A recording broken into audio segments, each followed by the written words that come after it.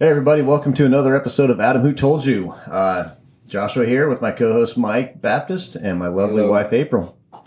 Been a while since we have recorded. We're going to be a little late dropping this one. We've all either been sick or had family in town and just haven't had a chance to sit down and get stuff recorded. So we're kind of excited to get on this one. Topic today that we're going to be talking about is a Christian's response to unbiblical legislation. And how the church should respond, and what is self-governance. I want to start off with Romans 13. Romans 13 begins, let every person be subject to the governing authorities, for there is no authority except from God, and those that exist have been instituted by God. Therefore, whoever resists the authorities resists what God has appointed, and those who resist will incur judgment. That's verses 1 through 2. These verses have been misused in many ways from sermons that I've heard, saying that we are to obey all elements of the government and submit to their full authority, beliefs, culture, and not to stand up against them in areas that are tyrannical, immoral, and against God's law. We have plenty of examples of government overreach that are against God's law, as well as our own American laws. We'll bring some of these up later and discuss them, but real quick, I kind of wanted to break down that section and the next few verses 3 through 7, which 3 through 7 reads, "For rulers are not a terror to good conduct, but to bad. Would you have no fear of the one who is in authority? Then do what is good, and you will receive his approval. For he is God's servant for your good. But if you do wrong, be afraid, for he does not bear the sword in vain. For he is the servant of God, an avenger who carries out God's wrath on the wrongdoer. Therefore, one must be in subjection, not only to avoid God's wrath, but also for the sake of conscience.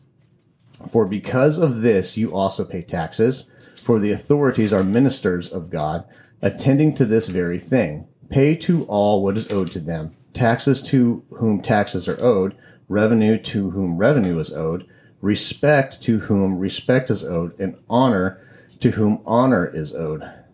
So, that being a huge chunk that has been used for multiple generations of governance, are the rulers of today in good conduct or tyrannical conduct? Is that a question? Do we need a question mark? Do we see this today in our government and in other world governments? I mean, I think that's pretty evident that our government is operating outside of God's law. They're not paying any respect to God and his law and him being the head of them. They're not operating in such a way. The high authority. Yeah, they don't even recognize in their thinking, as far as it pertains to law, what God would have to say on any given particular issue for the most part. Yeah, I completely agree. It's like, do we see our current leaders, American and in the world, avenging good or evil?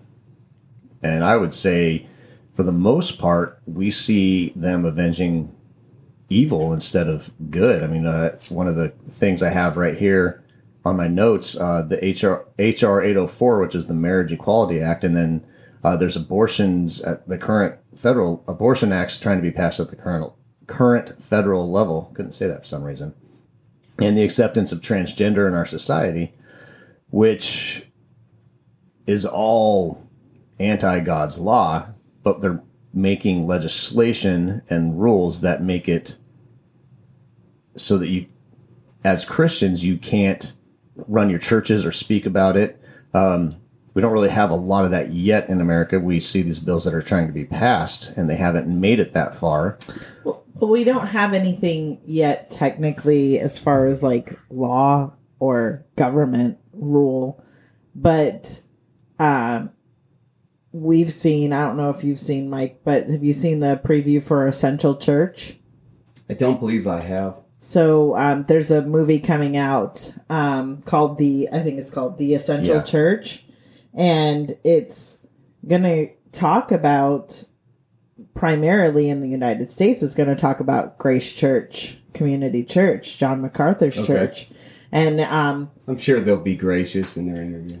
It's gonna in a documentary. It's about, you know, when COVID happened and how these pastors wouldn't shut their doors, and pastors that were arrested. And I mean, we saw that in Canada. Yeah. You know, where they weren't adhering to the state's, you know, guidelines, and they were arresting pastors. They were threatening pastors with lawsuits. I mean, there was a lot of stuff going on during that, you know, the pre part of COVID or the beginning of COVID. So that's what the church is gonna, the Essential Church movie is gonna go over, and it's, you know, really going to focus on if the church doesn't stand up to these things. Yeah. Then the power of the state overtakes the church, and that's never what was intended. Man, and I'll tell you what, it's a very weird thing to watch state and federal government pass laws to protect sin, right? Because that's essentially what they're doing. They're passing laws to protect certain sinful actions and behaviors. You know, and it's weird to me because the government, which should all be made up of civil servants, people we vote in that are supposed to represent our beliefs and represent what we want, you know, as their constituents, that they're in office. About to lose my train of thought here. Is there something to be said about that, though, maybe? Because you, like, one of the things that you just said was that the people that are elected into these offices are supposed to be representative of the people, right? So if our churches, our larger body of churches, our church buildings, the pastors, the leaders of these churches are not preaching God's truth, then the people who are electing these leaders are, of course, going to elect people that fall in line with their beliefs. And are those beliefs within the confines of what the Bible defines, or what we define as culturally appropriate? They're socio-cultural. It was really weird to me, this whole COVID thing really kind of peeled the mask off of certain government agencies. First off, the government's there to protect my rights, not my health. Yeah. So, like, that line should have never been overstepped. I'm an American. I can be as unhealthy as I choose to be. All right. You know there what I'm are saying? a lot of people unhealthy. Yeah. And so it's like to have the government step in and say that you can gather only in groups this big and this here and that there because of health reasons. That's not even their field of expertise. They're supposed to be protecting my rights as a citizen. Well, then, I mean, if they're going to step over the bounds in that way, then what's going to stop them? And if we allow it, they'll continue to step over bounds in different ways. Sorry, you can't buy those items because you're technically obese based off of our chart here. So you're now currency. Yeah. They're not for me, they're for my neighbor, I promise. Well, we saw the Obama administration try and do that with the Healthy Food Initiative. Yeah. Right, that we're going to tax you higher with these specific things. Sin taxes, or I don't know what they call gluttony taxes, or well, I don't know what you would That's call it. But it was. It's interesting. I don't think it really. I don't think it really went very far because people were like, "Dude, if my kids want to get cheese or cheese crackers out of the vending machine, they can get it out of the vending machine." Yeah, well, they were supposed to like change all the vending machines at schools and stuff, so there were only healthy options. Which, I mean, I don't disagree with taking. I think that's a good initiative to have as an option. Well, I don't think. But I don't want bananas. How about we just take out vending machines? like, do I want carrot sticks or celery sticks from the vending machine today? How long have they been sitting there? But I don't. Maybe we just should not have vending machines. But I mean, I do think there should be, like, you know, your kids shouldn't be able to buy Monsters and Red Bull at school. No. There's no need. No. Like, if you're that bored. Or if you let them, listen, teachers quit complaining about their bad behavior. Right. Right. Oh. Silly. We kind of went off on a tangent there. But, like, but it is. It's that government overstep into realms that our government wasn't set up for. Well, that's where I think it comes to the self-governance part. Yeah. That and there's a sense of we have to govern ourselves through the Word of God, through the lens of the Bible, and we should be governing our families that way as well. And so we don't need the government to tell us how to do that if we're doing it appropriately. Yeah. Right. So, next thing I had here related to Romans 13 is being in subjection to an evil ruler who breaks God's law intentionally based off of cultural viewpoint or wanting to disavow Christianity and Judaic viewpoints. Subjecting yourself to that and obeying them, is that obeying God? I forgot who it was that said it, but there's the only thing that tyrants have to do, or only thing that evil has to do to prevail, is for good men to sit around and do nothing. To remain silent. To remain silent. Yeah, that's how it goes. So to stay and remain silent. So things that kind of go along with that, and don't take anything that I say as a legitimate, I need to go out and rebel, but these are just things that we see in our past. But like, taxes owed to a good leader would be representation of paying taxes, giving tithing to God in the Old Testament, if you want to look at it in that aspect of the Israel, what was laid down for Israel. And I think that tithing to the church and giving to charities is expected of us as Christians. And I think that at the same time, when we have a government that's running things even if they're not Christians themselves, but running underneath the concepts of God's law and how to run our nation with the Constitution and God's law, that paying our taxes is good because it's going towards righteous things. Protection, fire department, medical, police, the military to protect us from foreign nations that want to attack us. But when we start when our taxes are going to support mostly abortion clinics and forcing states to fundamentally disagree with as a Christian. Things that we fundamentally disagree with in general, and the education department paying taxes to our schools, and they're teaching our kids that you don't need to be married to have sex and a baby and move in together.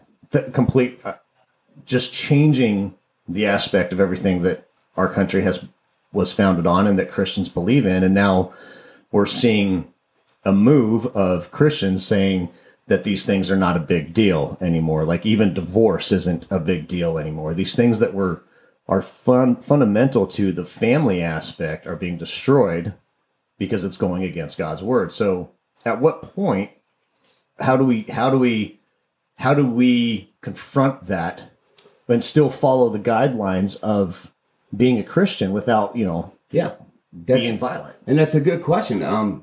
We were talking earlier, and there's two points do you disobey your government. One, when the government tells you to do something that you know that the Word of God has forbidden you to do. And two, when the government tries to stop you from doing something that you know that the Word of God exhorts you to do. At those 2 points, you follow the Word of God, you follow God, and you commit the consequences into God's hand, But it's like, you hit on a good topic. They're trying to undercut, as a Christian parent with kids in public school, the public school works very hard to undercut the values and the morals and the truths that I'm trying to instill into my children. And it's like, as educators, you should be teaching my kids how to find information, not what information is important. You should teach them how to read, but not what things they're supposed to read. You should teach them how to think, but not what thoughts they're supposed to be thinking.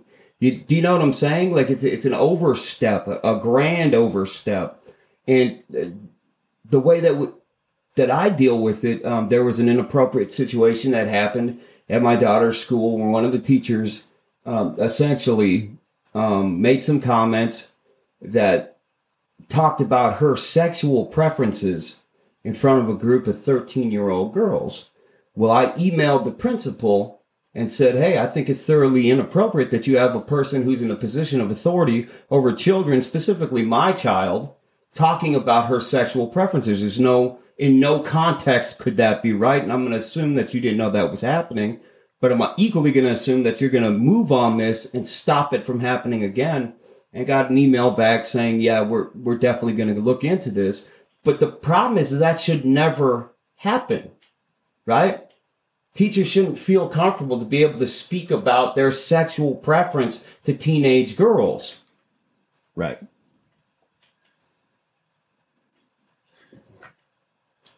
So I had noted in this article that I read on the Ligoniers website.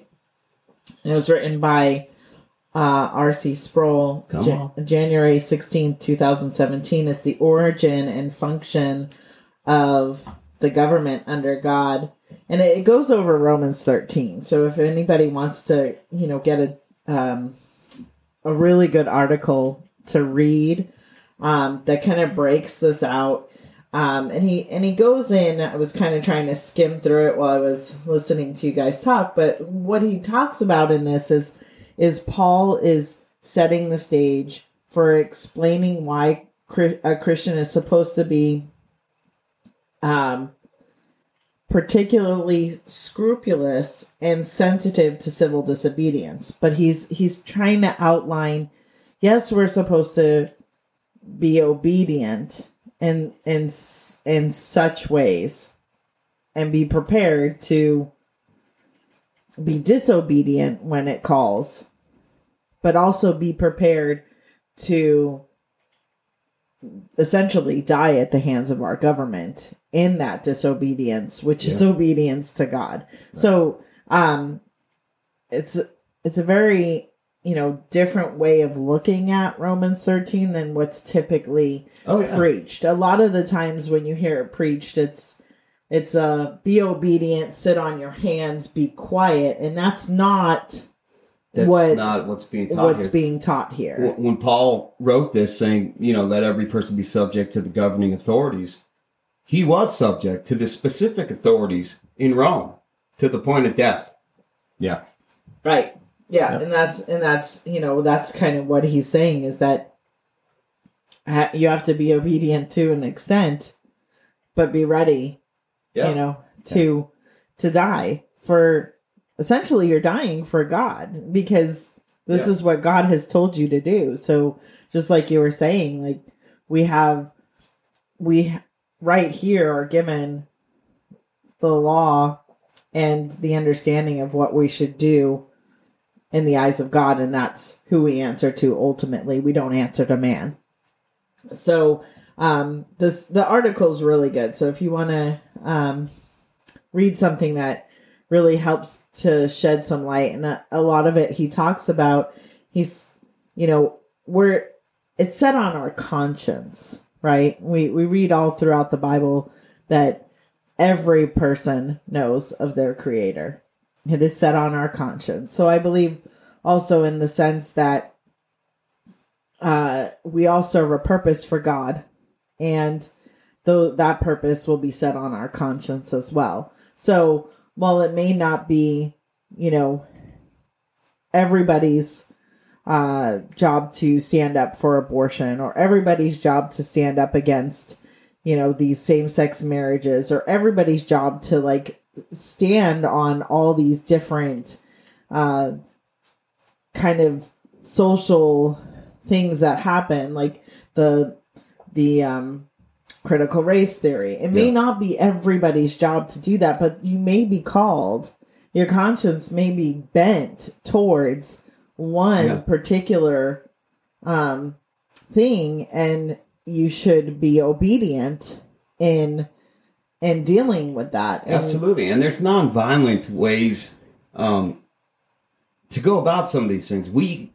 all have the ability to email our representatives. Right. And I would say avail yourself to that availability. You know what I'm saying? Email your representative, especially, and it's particularly bothersome for me, is that as these people are campaigning to get voted into office or to remain in office, they campaign on a Christian platform. Yeah. Quote unquote Christian platform. Yeah. They campaign as pro-life, right? As if they're the most conservative, Bible-believing people there is. And then when it comes time to actually say yay or nay on a law where you could uphold Christian morals or shoot them down, we find typically that they shoot them down. Yeah, and the other part of that is, holding them accountable for what they stand on. So if I go through, my voting ballot and I'm going, okay, where does this person stand on these issues? And I vote for that person based off of those things. And then they're faced with the hard reality of actually voting for what they said that they stand for, and they don't. I need to be loud enough to them and go, hey, I voted for you because you said you would defend this, that you held this valuable, that you would stand on the same side that I stand on, and now you're not. So we, at some point as Christians, should be holding them accountable. And it's just like, you hear our dog barking. Even he's upset about it. But, if you watch Apologia Radio, very, they stand hard on a lot, on some of these more socially acceptable things, abortion being one of them. And they'll post up a lot of their videos of when they're going in front of these councilmen and these places, and they're calling them to repent. So it's almost like, if we look at like John the Baptist, he was that forerunner, right? He was telling everybody to repent, and for the kingdom of God is at hand. And that's essentially what we're called to do as Christians as well, is that we should be calling them to repentance. We can't change their mind. Only God can do that. Yeah. But we should feel obligated to the generation that God has put us in. Yeah. And in some sort of empowerment, because we have the power of Christ behind us. So if I die trying, I die for the glory of God. And ultimately, God is sovereign, and God's will be done. But we will also stand before Christ and answer for what we did in the generation we were in. He's given us a voice. What do we do with it? Legislators will answer for the bills they passed or the bills that they tried to block. Everybody's accountable unto God, and I think that they forget about that. Right. It's funny you said that, because the end of this article that I just mentioned from R.C. Sproul, I'm just going to read this. It says, if you don't like the President of the United States, remember that the one who cast the deciding ballot in this election was Almighty God. Of course, God doesn't sanction or endorse everything that the president does. Neither is it the case that God turns the authority over to the president and says, go ahead and rule these people however you want. Every king is subject to the laws of God and will be judged accordingly. It may be that the president is completely ungodly, but for reasons known to God alone, God has placed him in that seat of authority. Well, if you go historically into,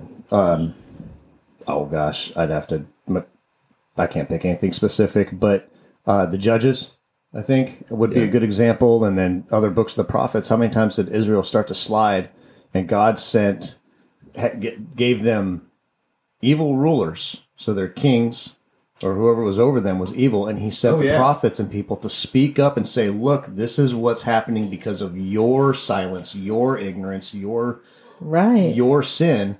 You need to change your ways. eventually they get casted out of Israel and taken into captivity to Babylon and other areas, and then brought back and whatnot. But I mean, you kind of look at the way things are going. Christians in general, not everybody, are silent about so many things, and so maybe like this is God's way of saying, "Hey, America. Hey, Canada.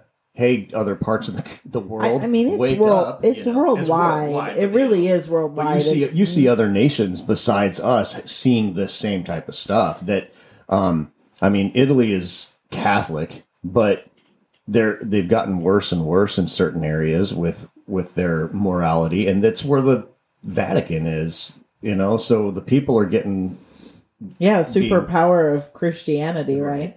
I mean, we won't talk about that yet. That'll be a whole nother podcast. but yeah, I mean, you have this superpower, really, and and they're aligning with what we see with our eyes as evil, and so they align with these evil things and these things that are blatantly against what we understand from the Word of God as sinful, and they're embracing it, and they're applauding it, and they're putting their white gloves on, and Well, we see that in SBC lately too. A lot of it. I mean, you think of, in my opinion, anyways, the Roman Catholic Vatican and the Southern Baptist Convention are two of the most powerful entities as far as a religious aspect. Christian established governments. I mean, you take other world religions out of it, and they're silent about so many of these things. Like we were talking earlier, April, that these people that are not standing up, that should be. If the Catholics and the Southern Baptist Convention would not be silent and stand up and say no and be loud and told their congregations things along, okay, you don't want to be arrested for tax evasion. So instead what we're going to do is have our accountants sit down with you and make sure your money goes places so that the federal government doesn't get it and you get a good write-off. Well, and I think the point that I was making was that if those two establishments stood hard on some of these issues, like change would come. Right. Change would come. Right. Because it's a large body of people. Right. And that's what that highlights the problem in general is that the average Christian hears about end abortion now. Might even send them some money. Or Arkansas Equal Protection Coalition. And they think in their mind, they're like, well, these people are doing that. So I can take a back seat to this. And I don't have to use my voice. I don't have to stand up. I don't have to participate in these things. I'll send a couple of bucks their way. And it's like, no, you individually as a Christian, you need to stand up and make your voice heard too on these issues. Yeah. You can't think that these other organizations are going to do the heavy lifting. And you see that prominent in every church. You'll find that 10% of the church does 99% or 90% of the ministry work. And that's almost every church that you go to. There are some exceptions, they're great exceptions, where they have everybody seems active. And I know it seems not when you talk about being active in your Christianity, I'm not talking about door greeting. I'm not talking about handing out towels at baptism, when people get baptized. What I'm talking about is following Christ and legitimately living by a Christian worldview, right? Viewing the world around you through the lens that the Bible gives you, right? Trying to conduct yourself in that way and trying to engage society in that manner. Yeah. Yeah. It's hard to be a small majority, trying to do that for, the larger majority. And it's heartbreaking because a lot of people are hiding under this umbrella of it's not loving. In actuality, by being silent on these things, you're not being loving. And that's where it gets really murky, is I'm not when people look at me, they would say that I'm not being loving because of my stance on abortion, when in fact it is very loving to tell you that that is not right in the eyes of God. Yeah. And I'm going to answer for myself, and if I'm wrong, then I'm wrong. But I would rather not see people be wrong. Because on the opposite side of this, you have the state and people have the the counter worldview of Christians, non-Christians. They're very vocal about their worldview. Mm-hmm. That they are quick to put it in your face, and to shout you down if you have a view that disagrees with theirs. It's no longer, this is who we are, this is what we're about, leave us alone. It's, this is who we are, and if you don't embrace it, you're a bigot. You're filled with hate. You know what I'm saying? And it's like, it becomes a battle of truth, and they don't believe that as a Christian follower that you have truth, because they don't believe in the Word of God as being a source of truth. They don't believe in object truth, right? On any level, generally. This generation has adopted a very postmodern mindset, where everything is relativistic or subjective. And some of the scary things is that they've been convinced to even deny science. So when science was in line with, I believe science comes from God as well. He it's created just an exploration into the complexities of God's creation. Yeah, right. And they're blatantly wanting to deny these scientific things that we've known for so long. It's like we have all this new technology, we have all this advanced technology, yet we're stupid when it comes to like the actual science. So something we knew thousands of years ago, we no longer believe is true, yet we have more technology to prove. Like for instance, a lot of times with abortion, they say it's a clump of cells, right? Well, my son and daughter-in-law are having a baby, and shout out to little Louie. They're getting these ultrasounds that when I was, having children, they couldn't see the detail in the child that they can see now. And now you want to deny the fact that that clump of cells actually looks like your son. Right. I mean, it's amazing, those 3D ultrasounds. Yeah, creepy, but they want to it's kind of creepy, isn't it? But they want to deny like even the technology that we have that proves these things. And they've said forever that scientifically, life begins at conception. Yeah. Yeah. They change things up. When it's not convenient to their worldview, they ignore it or blatantly just speak falsehood. So I guess, as with certain things like this, and obviously you guys know that we're very passionate about this particular topic, and there's other topics that we don't maybe focus on as much, but what is civil disobedience for Christians? Like, how can we define that for somebody? Because I know Schaeffer, he put it in one of his books, Proudly Christian Manifesto, or How Then Shall We Live. He said, man, there's steps to it, and violence is not. That is not the first option. You start by addressing what you can address. All right, your local legislators. You make your voice heard. You protest, right, and you do it peacefully. You do it right. If at all possible, you leave. If you're in an ungodly country, you leave. Now we're at a time where it's like, what country do you go to? You know what I'm saying? What country do you go to then that has godlier laws? And then when you can't, you stand and fight. And what you do, and when I say fight, I'm not talking you violently storm the Capitol or whatever. What you do is you make a stance for what you know. Because if you're a Christian, you're sealed with the Holy Spirit. You're not morally confused. You make a stance for what you know is right biblically. and you commit the consequences to God, whether that be jail time, whether that be whatever the consequences may be. You know, you make a stance for what you know to be right biblically because you know in the eyes of God it's correct. It's like that woman, where's she at in England? She's going to be arrested, I think, for the third or fourth time. I don't remember now. For silently praying in front of abortion clinics. Yeah, she's not talking to anybody. Across the street, just standing silently praying. And they come and they ask her what she's doing. And she said, I'm praying. Yeah. And they're like, well, you can't do that. Yeah. Well, other examples that we saw over the last few years,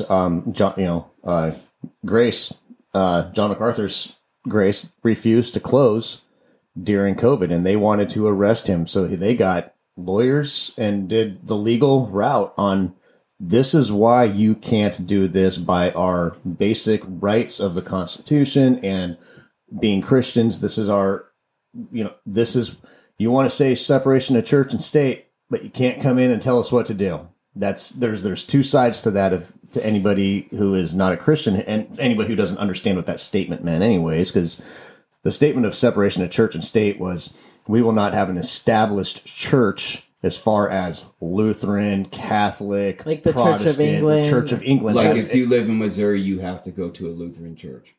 Right. Yeah, do you know what I'm saying? We cannot. If you live in Utah, you have to be a Mormon. Right. You cannot do that. That was because if you look at and if anybody out there who's atheist or doesn't have any idea of religion, monks, Buddhists don't go to church. Muslims don't go to church. Christians are the church, and that is where that word is formed. We are the church. We're the body. You can't say that, that means separation of religion and state. That's not what that says. This is the part where we're missing our Harsh, because he would have brought in some like real good. But it's I was reading. I just finished. Bahnsen. Greg Bahnsen. By this standard. Yeah. Oh yeah. And I should have, if I was thinking about it, I probably should have been taking notes when I was reading that. A lot of it's still up in my head, but specific pages and stuff. But he talks about that in a section that the separation of church and state was established by Christians. Yes. So that a specific doctrine would not take over. And so that the church so that the state did not have authority over the church. But at the same time, there was a recognition that the church had authority over the state in the aspect that God is in full authority. So it was up to the church to keep the state members in line. So when they would start breaking rules and regulations, the church, the leaders, the pastors and priests and everybody else would stand up and say, no, that is unorthodox. That is not biblical. We're not doing that. Nowadays, it's like they stand up and they're told to sit down and shut up. Well, we've come so and they far. Need to stop sitting down and shutting up. They need to stand up and be louder. Well, we've come so far out of the establishment of this country. We've come so far out of the establishment of, certain entities that we forget that the Reformation was what brought people away from Europe, the European regions, to the United States. Yeah. And while not everybody who signed the Constitution or wrote the Constitution was a proclaimed Christian, they all recognized that the law of God and that God being the ultimate authority was in agreement. That, what's the guy from Daily Wire that he is? Jordan Peterson. He even recognizes the standard. Yeah. The standard that it is a good standard, and that, and you brought up atheists and their right to be an atheist is because we have an established, the state can't tell us how to worship. Right. Yeah. And it's our job in the church to bring the atheists to God, to at least profess the gospel to them. But not force them to be Christian. Well, it's not in our power anyway. Forced baptism. Yeah. But get under there, drown. I had written down here Galatians 2:11, calling out hypocrisy. We need to speak up and bring biblical truth. So so in Galatians 2:11, but when Caphias came to Antioch, I opposed him to his face because he stood condemned. For before certain men came from James, he was eating with the Gentiles, but when he came, he drew back and separated himself, fearing this circumcision party. So I wrote this down because Paul called out hypocrisy. Yeah. So we need to speak up and bring biblical truth. So maybe, like in this sense, he was there to speak truth and to bring the gospel to them. So that's where I think that's part of what civil disobedience looks like, is that we have to call out hypocrisy. And, we have to speak up. What was it? The Founders Ministry back in end of January, I think, middle of January, 3-day conference in Florida. And that was the entire conference was by what standard? And it had,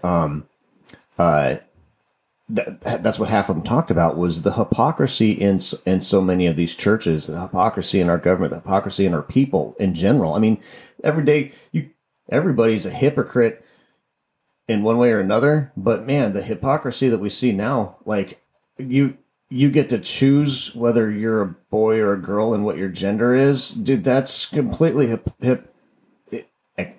I'm gonna tell you, you hit on something. It needs to, because especially in Galatians, Peter and Paul were Christians. So this was calling out hypocrisy within the church. And as an average churchgoer, you have the right to approach your deacons, your elders, your pastors, and saying, what are we doing? What are you doing? In regards to these social things that are going on, that in this state that we live in this country that we live in, that we know are anti-biblical. What are we doing as a church body to address these things? Are we doing anything?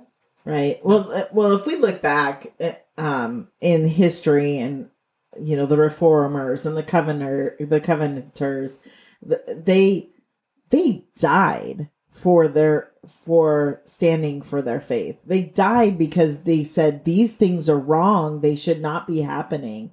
Is it Bunyan who wrote Pilgrim's Progress? John Bunyan. From a cell. Yeah, from a cell. And it was like these men who stood up for the gospel, that's civil disobedience. That's what it looks like. I found this quote from Augustine. It's, righteous anger, rightly used, should not be stifled. Hope has 2 beautiful daughters. Their names are Anger and Courage. Anger at the way things are, and courage to see that they do not remain the way they are. So, I when I wrote this down, I also noted that if we look at Jesus for a model of righteous anger, we can read the story where he went in and he turned over tables, but when you read that whole story, everybody just talks about Jesus going into the temple and turning over the tables. But what's more beautiful about that story is that he fashioned a whip before he turned over the tables in the temple. He made a whip by hand. So he channeled that anger that he had to get a whip ready before he walked into the temple. And it wasn't, are they going to say that wasn't loving? It was definitely a very controlled anger, It's very controlled, purposeful. Yes. It had a specific... And he didn't want things to remain the way that they were. Yeah. So he had to address them. He had to. And a lot of what it was, you look at just the Gospels, Matthew, Mark, Luke, and John, you see Christ teaching the masses. And then when the rulers were actually there, he turned and addressed his attention to them. So primarily, as Christians, we need to be informing other Christians. You know, and as we get opportunity with our current leadership, when they're there, we need to turn to them and call them out on the things that are hypocritical in their own stances. Right. If you have people who are in Congress that are members of your church, and you're not calling them out for allowing bills to go unopposed that are anti-biblical or anti-Christian, and not standing behind bills that are. Well, that kind of goes doing a great disservice. Yeah. And that means valuing the family too, because there's a lot of bills that are going through in our state that they're taking away the power and value of the family unit, and by breaking down that family unit, we're making it even more bothersome and troublesome, because God's design included a family unit. Yeah. And that family unit may look different for some people, but that there's an importance of that. That's part of his design. And to not put value on that, and to not allow parents to be able to parent their children, and allowing the state to take over control of that is dangerous, and that's out of the scope of the way our God intended. And that's a good example of righteous rebellion. Vodi Bakum says, if your kids are in public school, get them out, because why are you your kids are not to go to school to witness. They're to be educated. Right. So if they have to constantly defend themselves and they don't get the education, then why send them there? Don't send your kids to Caesar and not come back a Roman. Right. That's the whole concept. And if that's my goal. And unless we have major reconstruction in our education system, none of my grandkids are going to public school. And that's kind of some of the stuff that I was talking about when we're so far away from the Reformation, that we forget that these public entities like school, like hospitals, like orphanages, they were established by Christian people. The schools were held in churches. Yeah. Yeah. They were taught to read with the Bible. With the Bible. Mm-hmm. That was their reading. They had very little reading outside of reading the Bible. They were learning to read by reading the Bible. And they were usually taught by either someone who belonged to that church or a pastor of that church. And, as more and more people saw the benefit of having an education, more families wanted to send their children to learn to read. So these things grew. We had more, we became greater population, so we need bigger establishments. But at some point, we turned a corner and we allowed the state to start dictating those things. Yeah. And the same with our prisons and all these things. These were established. Let's talk about doctors, and hospitals. These were established places by Christian people, and they cared for people with Christian value. And, doctors were expected to follow a Hippocratic oath. And in that oath, there was reverence to God. Well, we've started to take some of those things out of that, and look where we've come. Yeah. So it's been it's that little bit of yeast. Yeah. Well, you just mentioned prisons too, and this wasn't even on my mind, but one of the other things I read in one of Bonson's books, and then I'm also reading a bunch of Joseph Boot stuff, and he talks about this too. But our legislation to criminal activity far exceeds, in some areas, what should be the punishment for certain crimes, like theft. Somebody you go and steal a Lamborghini, that's one thing, because you're doing it completely out of spite. You're an idiot. You just stole somebody's $500,000 car. Okay, probably some jail time. Somebody who's stealing food that goes to jail, that is not okay biblically. They need to pay 7 times back what they stole. But at the same time, there's supposed to be help in this society. So that why were you stealing? Was it because you're just You just want to steal? Okay, well then fine. You get to pay 7 times back, and you get to work for this person for free for a certain amount of time to pay even more back. Because you're poor and you lost your job, okay, you get to pay this person 7 times back what you stole, but the society is going to help you get to where you don't need to do that anymore. Right. And then you go to Middle Eastern countries, they cut your hand off. That's not justice. That's violence. Throwing somebody in prison for 7 years with murderers and gangsters for stealing because they're in a situation where, man, I need to feed my family, and they steal. Nowadays, go get a couple gallons of milk. It's $100, but or eggs. But there's situations. But then at the same time, we don't punish people for murdering their children unborn, and then we get this case. Well, what about rape? We don't punish rapists like we should either, or any other aspect. Sex offenders. We get them. There's this leeway. Oh well, we have to not.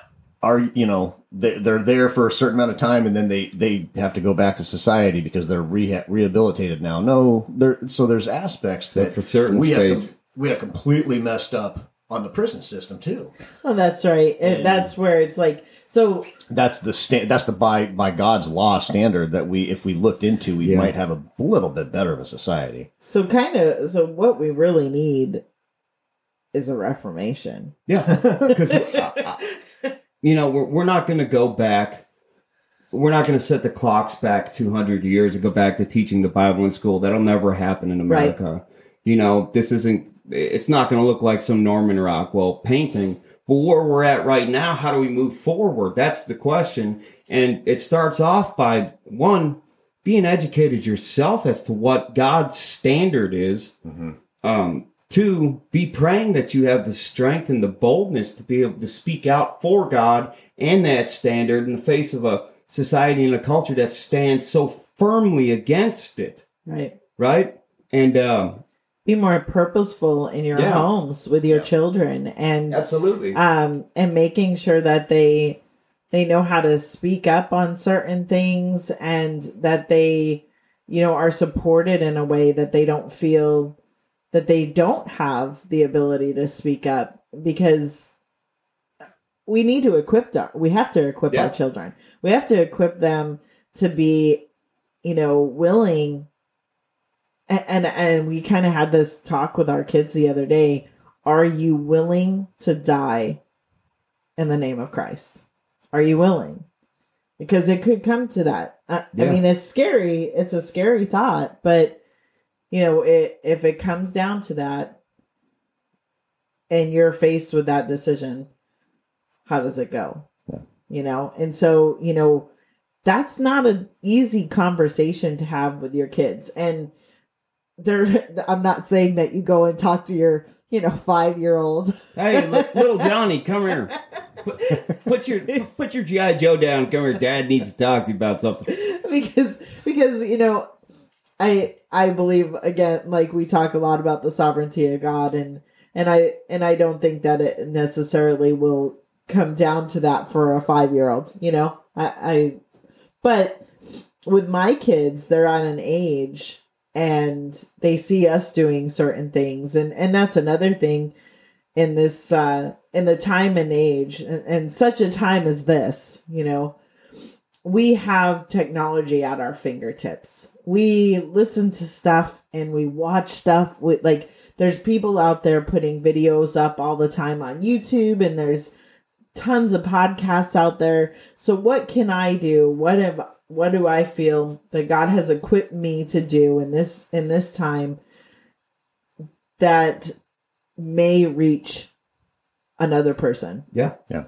And that's how we kind of came up with a podcast. One, it helps us to kind of get some stuff off of our chest and brainstorm and think about these things on another level. Everybody feels, if you're a Christian, you feel the frustration of living in America right now. You feel the frustration of what's going on in the school system. You feel the frustration of how, I'll be honest, the first time I saw people angry at the fact that they couldn't have abortion on demand, it disturbed me to my core. And you probably, if you're like me, are like, what do I do in the face of all this? How can I try to curb the tide of what's coming on to America. Some of it you can't. No. But there are things that you can reach out and touch. And what I'm saying is this. There's things that are within your reach or within your sphere of influence. Make that bold stance for truth and for Christ. Because I'm going to tell you right now, if you don't educate your kids, the state will most gladly educate your kids. Right. And this kind of circles back to what we even started off talking about. We live in a very small town, right? With a good majority, probably a vast majority of our teachers being Christian teachers that are members of our churches.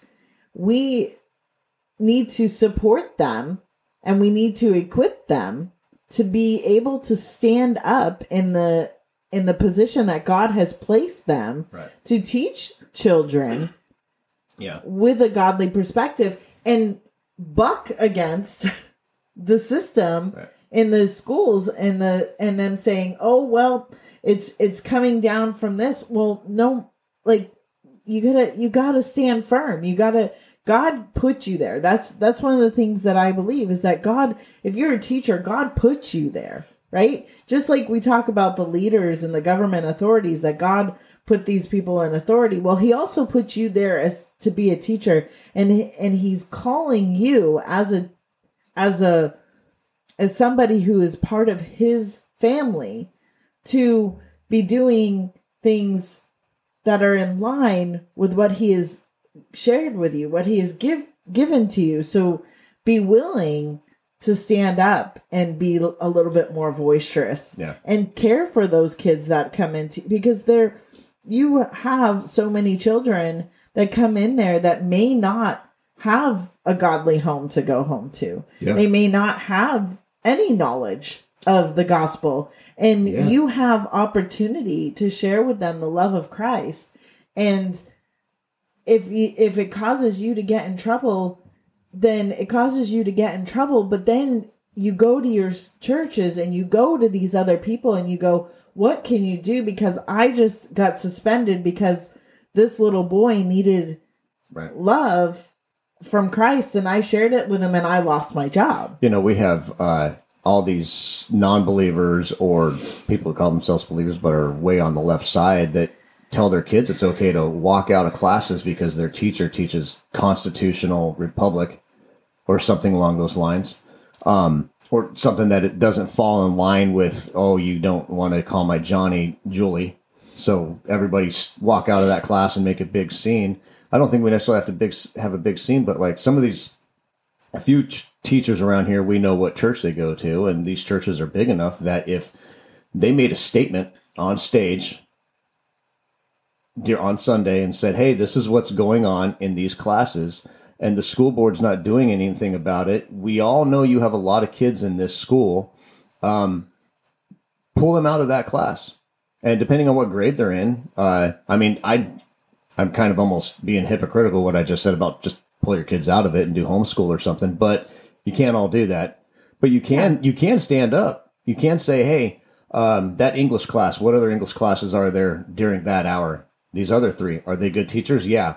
Don't go to that one. Get everybody you can. Go to these other classes. Let that teacher let that teacher get fired because they can't do their job. And I'm going to tell you, speaking about the family unit, your kids have friends. Your friends come over. They're exposed. If you're raising your children to have a Christian worldview and a respect for God and Christ, they're exposed to that too. And this is why it seems like society wants to destroy the family unit so bad, because God uses those means into reaching other people's lives. Yeah. And you hit on a good point. A lot of my kids' friends, their families don't go to church. They don't have a Bible. They don't read a Bible. It's not a thing. Christ, God, it's not a thing that's talked about in their homes. And the only exposure they get to it is when they hang out at their friend's house who are Christians. You know what I'm saying? And so it's like, if you destroy the family unit, which it seems like the world system has been doing a really successful job at that in the last, since the dawn of the world system. you minimize the chances of these next generation being even exposed to genuine Christianity. Yeah. So I think the main things that we need to, that somebody should take from this is that it starts in the home. Yes. It's self-governance. You lead your children and you teach your children and you raise up godly children as you are told to by the word of God. And then you discern certain things because, our kids went to they didn't go to public schools. They went to smaller charter schools where, they were a little bit more focused, but that's not an option in this area. Did they go to parochial school in your... No, they didn't. But there was very few, and that's another thing is like, I wish we had Catholic school. It'd be great. Well, even not the theology, but the even the if structure. Even in this area, can you believe that in this area that we live in, there is not a Christian school? We used to have Christian schools and Catholic schools. Everybody's a Christian, right?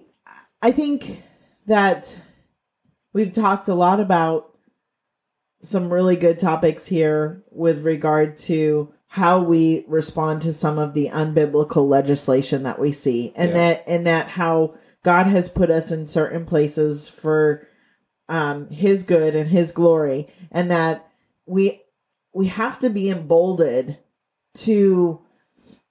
And it sounds, sometimes I think it sounds silly when people use this term because they use it so freely, but if you put on the full armor of God in the position that you have been given, then you should not fear the recourse of the action if it is within the standard of what God has called you to do. Not only that, when you, God having revealed Himself in everybody, to everybody, right? We know that from Romans, that God has made Himself known.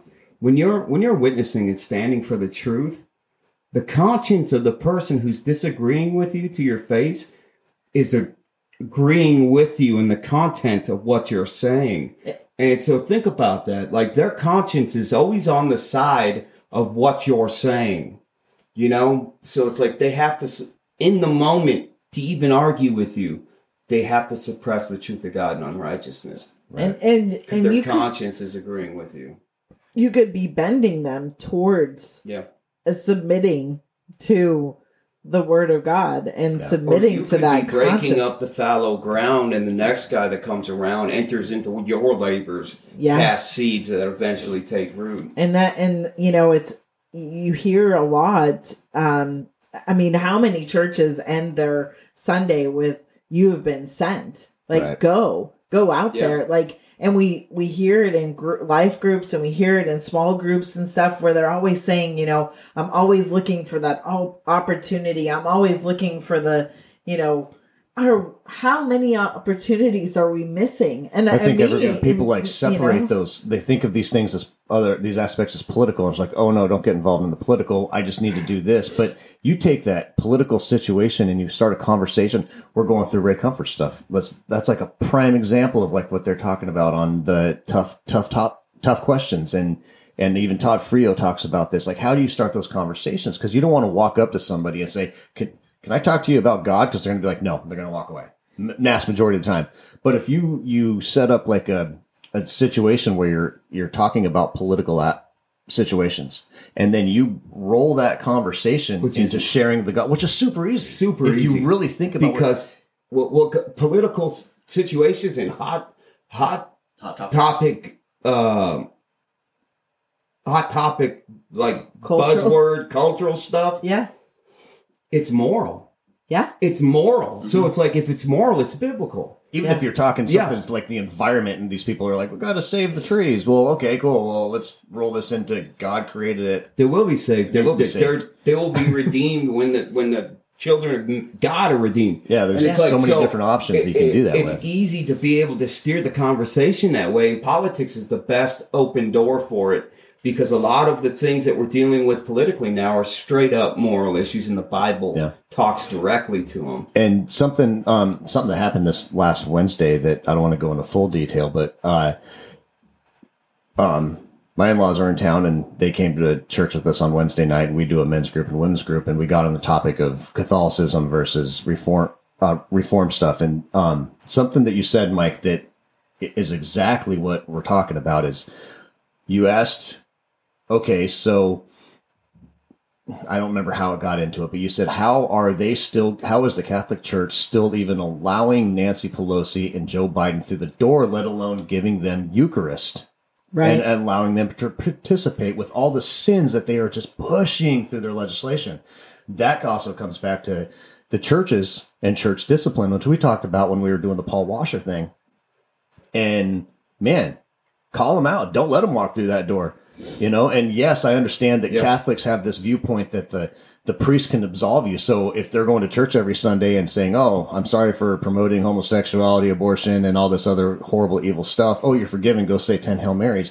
Man, at some point, a priest has to say, you're not actually... In the Catholic Church, if they were given the green light, they'd stop them at the door, I think. Yeah. No.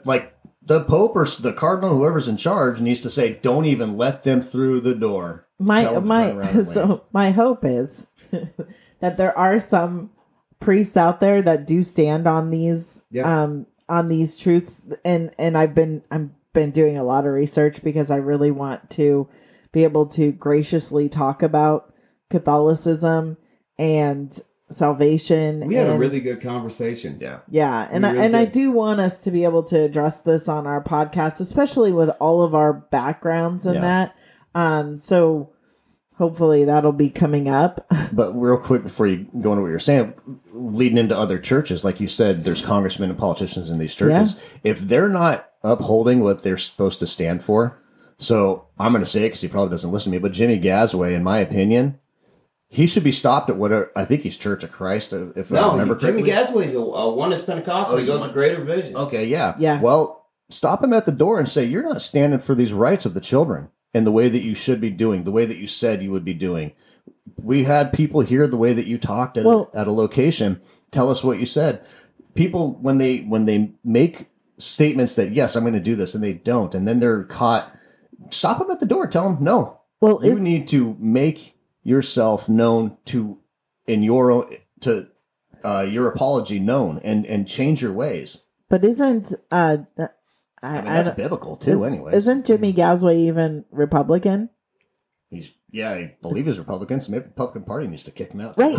If you look at the Republican Party statement, he even isn't falling in line with the Republican Party. So if you're Christian in a political situation, hold your political situation up to that standard and kick people out too. Exactly. So if you're Christian and you're part of the Republican Party, then you should be making sure that the Republican Party is standing by and upholding these things that you've put in. So a lot of this comes back to accountability, and those Christians who have been placed into those different places, we were set there for a reason. Right. Yeah.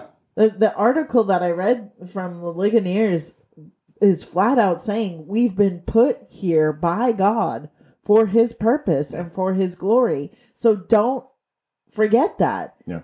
And in the right now. Yeah. For the front lines that are being fought on today. Yeah.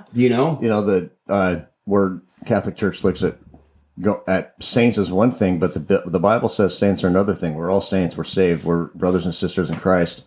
And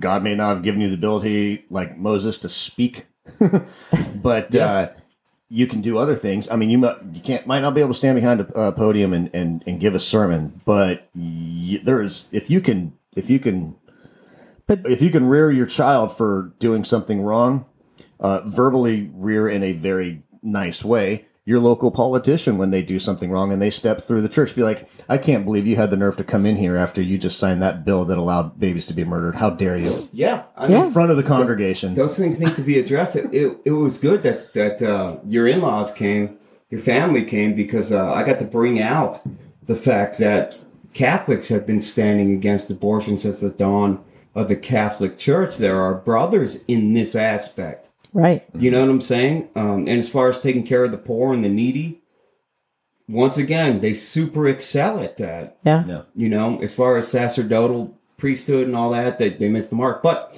as far as other topics, and it's like, it blows my mind down here. The Catholic Church isn't vocal about being pro-life. Yeah, and that's kind of something I brought to my mom's attention is that, and I'm gonna shout out to Northeast Arkansas if you're listening, but Arkansas Equal Protection haven't seen very many pastors show up. Pastors or Catholics, and we'd love to have both of you. Anybody, because what we want to do is help re-educate people. Because I went with a friend of mine. She's a friend. I would call her a colleague, but somebody that we lock arms. We're both from different churches. She's she's Church of Christ. I love her, and her and I went to a college campus again, Church of Christ college campus, how did that go? And the dumbfounded look on the kids. It was crickets in the room. She had taken a survey, and in the survey, a couple of the more notable questions were: Do your pastors address abortion? Do you know where a help facility is for women who face crisis pregnancy? And do you know what an abortion is? Do you even know? Very basic questions. Basic questions. And it was alarmingly scary how the answers came back to all of those top 3 questions. They aren't hearing this from their pulpits. They aren't aware of crisis pregnancy centers that are there to help them, that are Christian run. And they don't even really know what an abortion is from a church perspective. So what they're getting is a world view. And that's it. And that's church it. Isn't vocal enough to. So when we're talking about what is our Christian response to unbiblical legislator, how about we stop letting the world view be the only view that our children and our churches have? Why don't we stop letting the YouTube, TikTok, social media, whoever gets the strongest algorithm that they see on their feed be the only view that they have, and start giving a biblical worldview again? Yeah. Why aren't we standing strong on that, no matter what arena you are in? Whatever God has given you, whatever place He has given you, start being emboldened to do that, because God will be with you. These are those phrases that you don't want to be seen. You don't want to use them out of context. This is not out of context. No, if you're making a stance for the truth, you can be assured that God is with you in that. It may not be pretty. It might not be free of suffering. Yeah. It may not be free of persecution, but He will be with you. He will sustain you. And we have that power to be strong in those things. So that's my hope from this episode, is that, those Christians out there that are having their conscience bent towards standing up for the truth that they know, and they're seeing, not being shared, that they stand up. And stand up first in your home, and then in your church. Yeah. Address it with your church and your pastors. Yeah. Because it's Get groups together. Get go groups to your together. Your pastors pastors should be talking about abortion. They should be talking about transgenderism. They should be talking about all the things that are culturally relevant and coming down the pike from the federal and state governments as they pertain to moral issues clearly addressed in the Word of God. Yeah. And let's be really clear when we say that we should be approaching these things and talking about these things. We don't mean that you're to shame these people. No, It's to teach them. We're supposed to teach them and give them the truth of God and let God do the work from there and walk beside them and not embrace them, not say, yeah, it's okay. No, we'd love to help equip you in this. Right. If you would come to one of our meetings at the Arkansas Equal Protection Coalition. We have them at Grace Baptist. We have them at different times during the month. You can reach out to us, email us at... We have a website. Yeah. You can contact us right through the website. So even if you're not... Even if you feel like you're not equipped... or you're not even ready to face meet with us and you still need like some encouragement to get there, we're willing to get you resources and get you pointed in the right direction to start being able to have conversations about anything. And that doesn't have to just be abortion. Right. That could be anything. And you want to really if you need support in your school because you're, being forced to show these young children these books that are inappropriate, that are pushing ideas onto them that aren't right and they don't align with your moral value, like handed down by the Word of God, then reach out, find somebody who will support you. And doing that, get because people there are out people in front of the school saying, "Don't read this to my kids." Reach out to us. Yeah, or I'll get people out there. If you'd like to organize something like that, reach out to us. We have a website now, AdamWhoToldYou.com. Yep. So I think we're gonna wrap this one up. I think that was a pretty good ending spot. A couple quick things. We're gonna kind of continue this same conversation, but we're gonna come at it at a theological viewpoint. In another episode, we're going to prepare better for it, 'cause that's why we didn't go that far. So keep an eye out for that one. It's theonomy. Look into theonomy and look into theocracy and see what the differences are. Because one of them is a little forceful. One of them is pretty legit. And then we're talking a lot about God's law, and that's what's going to be in theonomy. But a lot of people don't go through and read God's law. They may say that Jesus said the greatest law is to love God your Father with all your heart, all your mind, and all your soul. And the second is to love your neighbor as yourself and in the same way. Well, if you go back to Exodus, Leviticus, and Deuteronomy and kind of read through the laws and the descriptions of that Moses was given from God, that's what Jesus was summarizing.